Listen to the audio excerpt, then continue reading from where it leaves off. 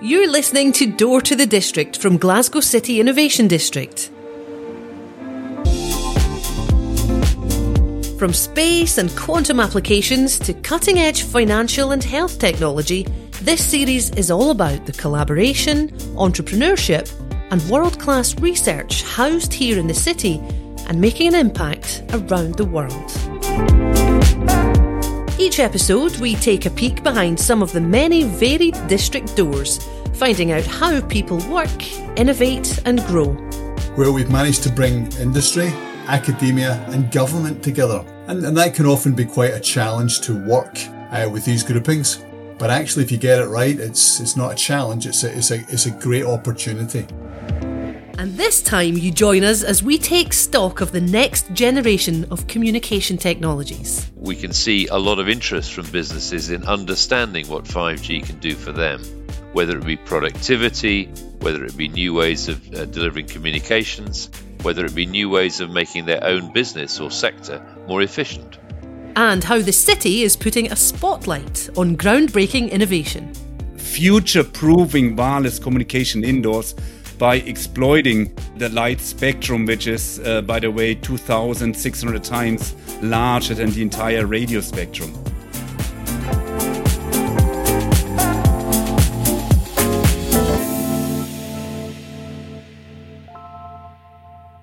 Welcome to episode 6 of Door to the District. I'm your host, Katrina Shearer. And you join me as we get acquainted with another industry cluster here in the city, one that covers a topic that seems familiar and pretty commonplace. When it comes to reaching family and friends or contacting companies, we're sometimes spoilt for choice. We can use the internet to find information, watch videos and listen to music, even connect with others using email or audio or video. At home or out and about, most of us carry a phone, allowing us to make and receive calls whenever we want. We've become accustomed to convenience, availability and ease of use. That is, of course, if you live in a well-served community and can afford access. And even if you are, you've probably still experienced barriers like dead spots and dropped connections, or maybe just the loss of power. Well, this show is about the work to tackle all of these problems, along with bigger, more pressing challenges as well. The cluster in question is 5G and Advanced Communications, to give it its full title. No doubt you're familiar with 5G and maybe you've heard of advanced communications as well. Right now, you might be using a mobile device or possibly a smart speaker to listen to this show. And whether it uses 4G or 5G or Wi-Fi, they're all examples of advances in communication. And it's no surprise to learn that new innovations and further advances are in development. What may come as a surprise, though, is the huge number of projects and the groundbreaking achievements that can be uncovered right here in Glasgow. And the first thing to unwrap is probably what we mean by 5G and advanced communications. For those who are in the industry, what does it encompass and what does it mean for their day-to-day work? As ever at the district, there's a wealth of knowledge and experience, experts who can help us understand both the finer details and the bigger picture. And our first expert is an excellent candidate to get us up to speed. As Professor of Communications at the University of Strathclyde, Bob Stewart has years of academic and industry experience, and he also leads the 5G and Advanced Communications cluster in the district. And while the term 5G may lead us to think of the latest, fastest mobile phone network, Professor Stewart and his colleagues have a much broader view. We're talking about the new generation. What's different that didn't happen before? One of the things for us that's different is shared spectrum. The fact that we and you and other companies and councils can get access to spectrum to build something that's not a kind of best effort Wi-Fi style implementation, but is a 5G network with what we call low latency. So low delays, that low delay to allow you to do surgery over the internet or very high bandwidth to allow you to do AR, VR type conferences. 5G for us and for many is the current generation of new activity, new applications, absolutely new technology, new business models. So, if we do build a private shared spectrum network and it's in some town in the Highlands of Scotland, if it's what I'd call a walled garden, if you turn up from wherever you are and you want to roam onto our network, well, you can't. Oh, right. Well, that's not very useful apart from for the villagers. And if the villagers leave and they go to Aberdeen and they get to Aberdeen and, well, they can't roam onto a network there, then we're all a bit disappointed. So that requires a bit of technology, but it requires a business model. It requires somebody to say, you know what, in these 5G systems, let's work with the mobile network operators. Maybe let's do something we might call neutral hosting, and let's find a way of making these more seamless, and another term we use is network of networks. And it's not just individuals who are consumers. Just as we find communication technology useful in our lives, businesses too find it advantageous. Vital, in fact, when it comes to trading, dealing with suppliers, customers, and even employees. And supporting and implementing this type of technology for business and economic development in Scotland is the mission of the Scotland 5G Centre.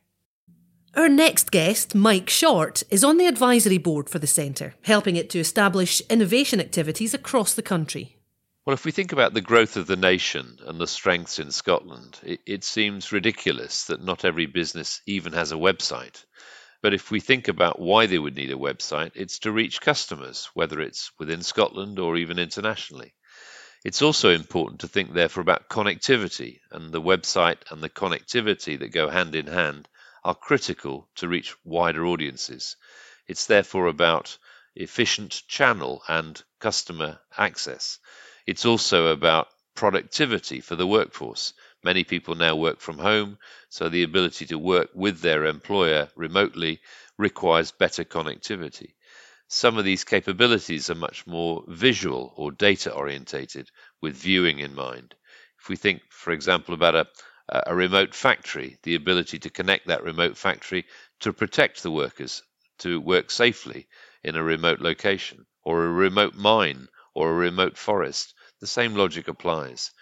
We can also see ways of factory automation being improved with new forms of connectivity, such as private networks. The perspective at the cluster is one that we find across Glasgow City Innovation District, developing, testing and implementing with collaboration and knowledge sharing. Throughout this series, we've discovered how experts in quantum, fintech and health tech have made an impact as they work with a broad range of partners in the district and beyond. And when it comes to 5G and advanced communications, that model has also led to breakthroughs and growth. What we're trying to do is bring our experience at Strathclyde, engage with other partners nearby, whether it's SMEs or whether it's large corporate organisations, and integrate that around the Glasgow City Innovation District, which happens to overlap on Strathclyde's campus. So my own work over many years has been working specifically with various companies, and we've built some large projects where we've managed to bring industry, academia and government together. And that can often be quite a challenge to work with these groupings. But actually, if you get it right, it's not a challenge. It's a great opportunity. And we've actually been very successful at that at Strathclyde.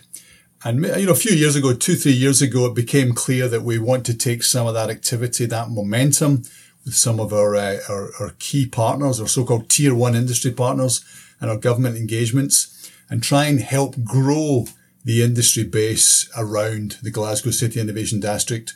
We've now found that we've got great momentum. And as well as the pure technology piece, there's a lot of kind of techie aspect to this. There is, of course, the integration piece with the other clusters, whether it be space tech or fintech or health tech or informatics or even quantum. So that's our endeavour in 5G and advanced comms. We're looking at the 5th generation of mobile wireless communications. The development of advanced communications sounds very technical, and it is.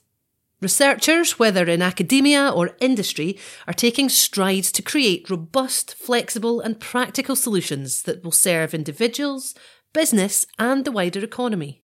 The Scotland 5G Centre, also based in the district, offers advice and expertise to help organisations get to grips with the latest developments so they can reduce costs, open new markets and grow.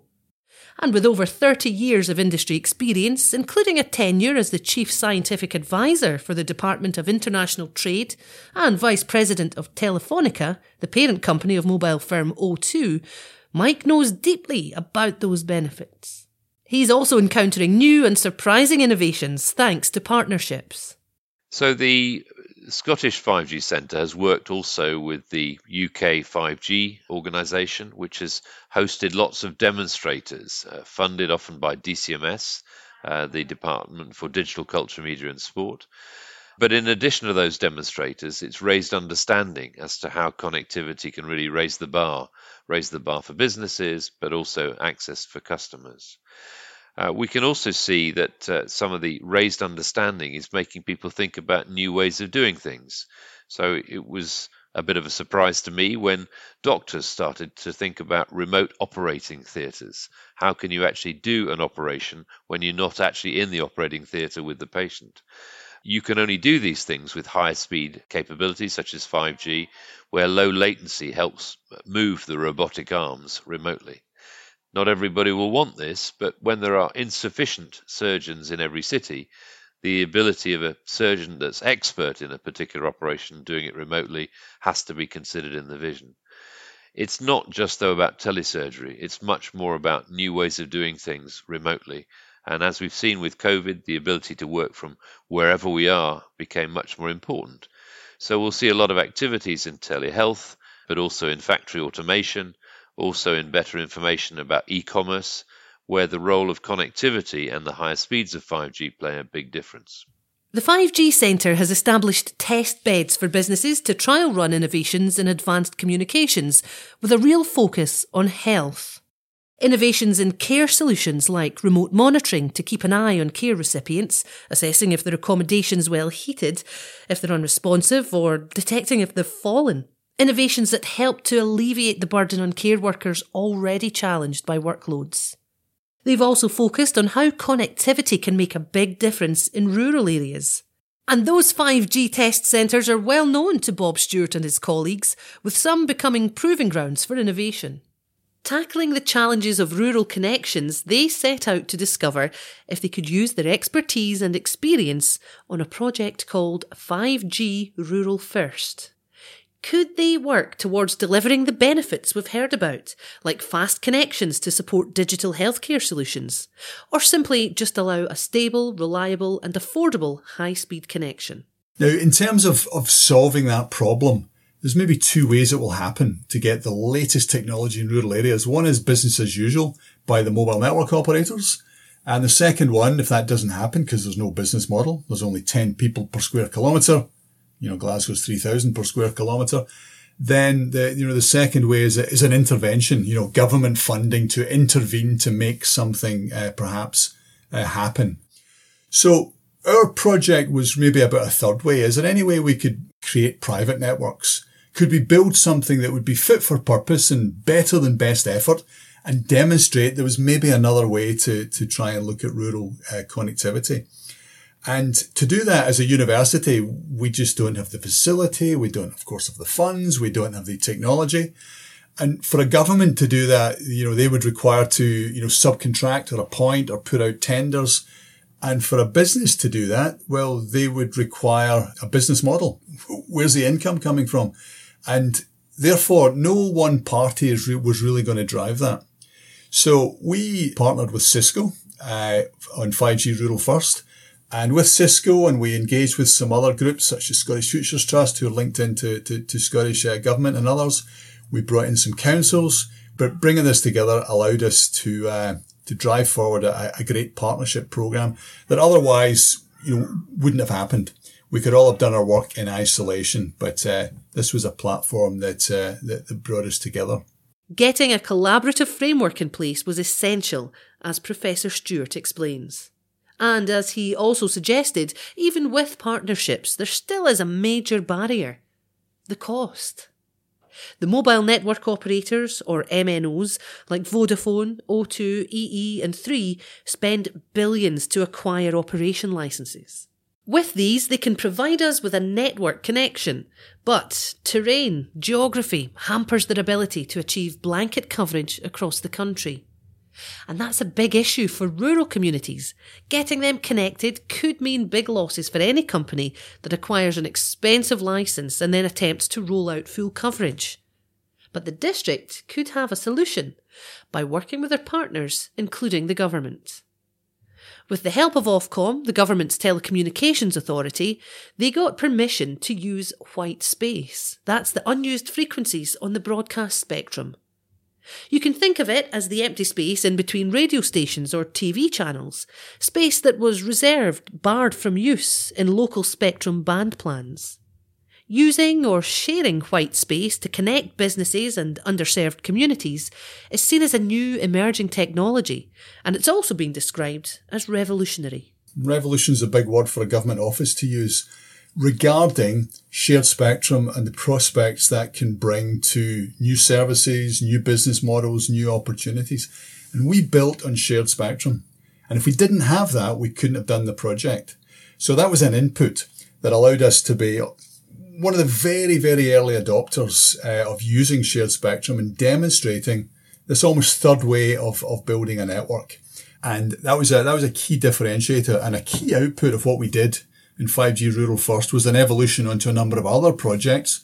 One with the Scotland 5G Centre, which we called the Wave 1 project, looking at more rural connectivity, and another which was 5G New Thinking, where we brought all of the knowledge together in a kind of toolkit to say to other folks, and that could be communities, that could be councils, that could be tech companies, large, small.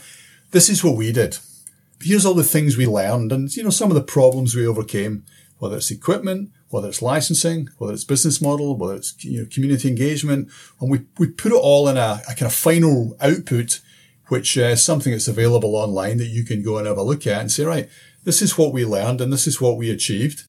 And, we've now found that our team's working with Kenya, we're working with New Zealand, we get, folks in Ireland we're speaking to, in France and Switzerland, and shared spectrum is something kind of new. And building these networks is no longer just the preserve of license holders who've paid the government, hundreds of millions of pounds. There's now something else. And we think it's just at the beginning. And there's going to be some kind of significant progress over a number of years in this type of shared spectrum network using 5G technologies. It is indeed just the beginning. Our next guest, also involved in rural connectivity projects in Scotland, is making huge steps when it comes to the development of advanced communication. Professor Harold Haas is also at the University of Strathclyde, and his work in high-speed communication is found outside of white spaces and broadcast frequencies. In fact, he's discovered an entirely new way to transmit mobile data, called Li-Fi. So Li-Fi stands for light fidelity. And unlike wireless communications that use the radio frequency, radio signals, Li-Fi uses the light, so light waves, for data communication. And that's nothing new in that sense, because you use light already in fiber communications, so infrared light in fiber. But what is really new is that we use light for wireless communications, for mobile communications as well. Everybody knows what a light bulb is, and a light bulb is currently being replaced by LED light. And LEDs are solid-state lighting devices, and as such, they can be turned on and off very, very quickly. And this feature of switching them on and off very quickly allows us to encode data. So that mechanism is used for high-speed data transmission. So the idea really being, if Li-Fi is you take any light source around you, you put a Li-Fi modem behind it, and you have a high-speed data transmitter. So we are working towards integrating Li-Fi technology into smartphones, so that in the future, when you are at home having your Teams sessions or Zoom sessions, you're having that via your light in the ceiling, and really is about using the lights around us for high-speed wireless networks. As the leader and founder of the Li-Fi Research and Development Centre located in the district, Professor Haas is now working on the deployment of this incredible technology. When in use, Li-Fi is imperceptible to the human eye. Even though the lights have to flicker to transmit data, we're unable to notice it. Its speed operates way beyond that of computer monitors, TV screens and our mobile devices, reaching gigahertz, over 1 million switches per second. That's in comparison to the tens or hundreds that our devices often use.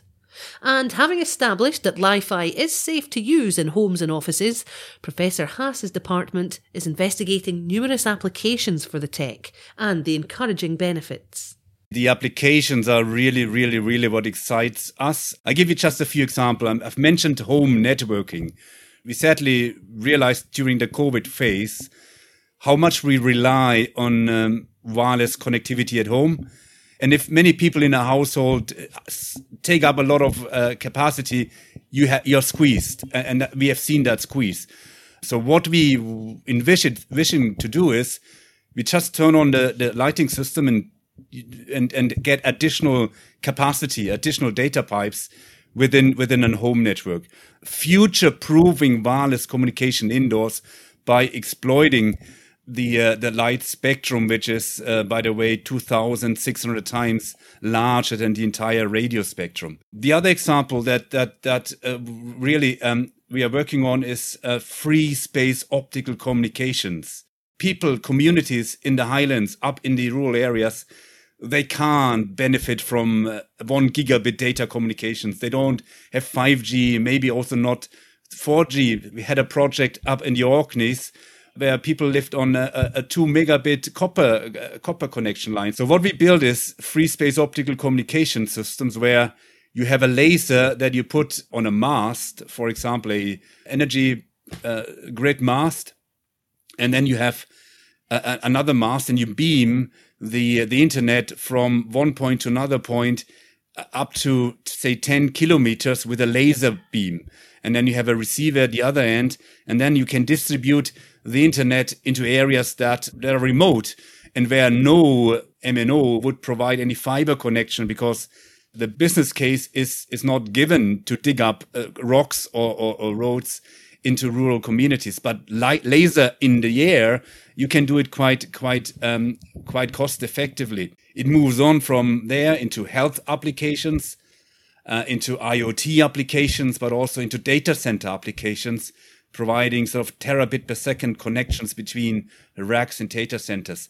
So the application space is enormous, and that creates an enormous opportunity in research, but also commercially.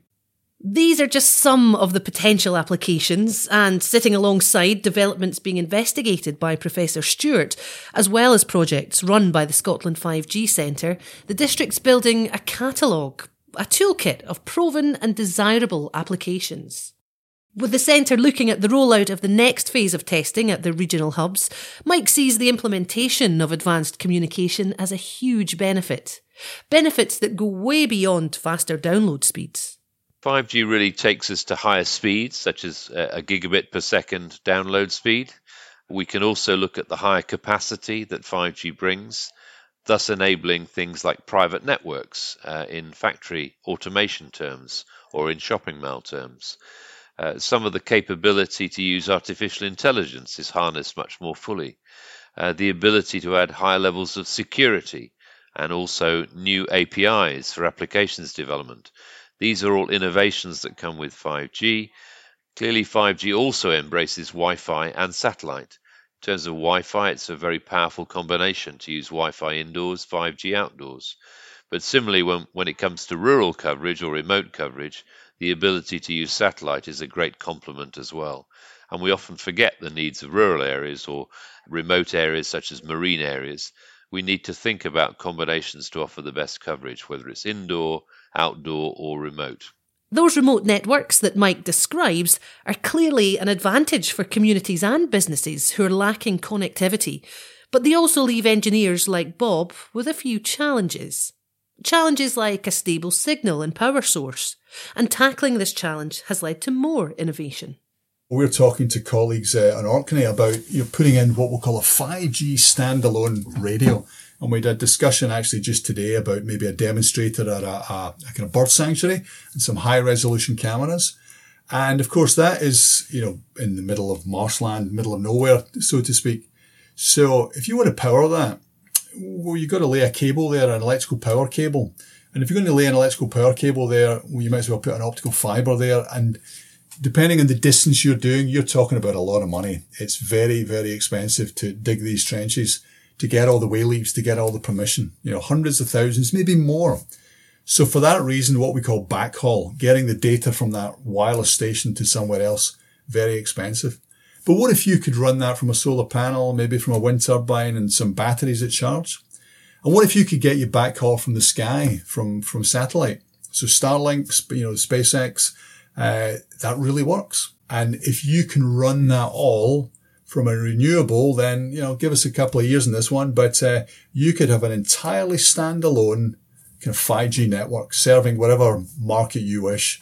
Whether it's connecting wildlife sanctuaries, rural communities, or remote work sites, the benefits of these innovations are clear to see.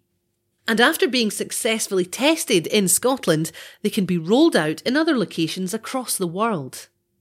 Having an affordable, go-anywhere network could be a game-changer for organisations, helping them to reduce waste, cut carbon emissions, and maximise efficiency. It would also be a game-changer for underserved communities who are still struggling to get online and enjoy the benefits. While Antarctica's tiny population of mainly researchers can claim to be fully connected, even the Falkland and Faroe Islands enjoy coverage for around 99% of the population, countries like Eritrea and Somalia in comparison have only a few 100,000 internet users between them, around 2% of the population. Using existing cost-effective technology like solar panels is one way to help address connection inequality. And in addition, Professor Haas sees solar as a key component when it comes to a carbon-neutral future. We use LEDs and lasers for data transmission, but receivers are an important part of that system. And what we have done is we've pioneered the use of solar panels as data receivers. That would mean that if you have a solar cell on your roof, you could harvest ambient light, but could have the same panel acting as your broadband receiver. So we can have energy harvesting and data reception can be easily combined in Li-Fi. That's one major point that enhances the energy efficiency. And the other point, of course, is if you have your lighting on in your offices or at home, rather than having the light bulb as a device that provides illumination as a service, it will provide, in addition, data connectivity. So essentially it's piggybacked and therefore it comes in that sense for free. But obviously, if during the daytime when the lights are off, you would still have data connectivity by using infrared light from these devices. Within just a short visit, I've learned a lot about the innovations in the 5G and advanced communications cluster and the many benefits of the work here. But those benefits are not solely there for end users. They're also apparent in the district itself. Helping employees, businesses and the economy is, of course, part of the mission. The Scotland 5G Centre is also a member of the district, and as a result of being in the heart of the collaborative research and development efforts, there's another benefit, one that helps them achieve their goals.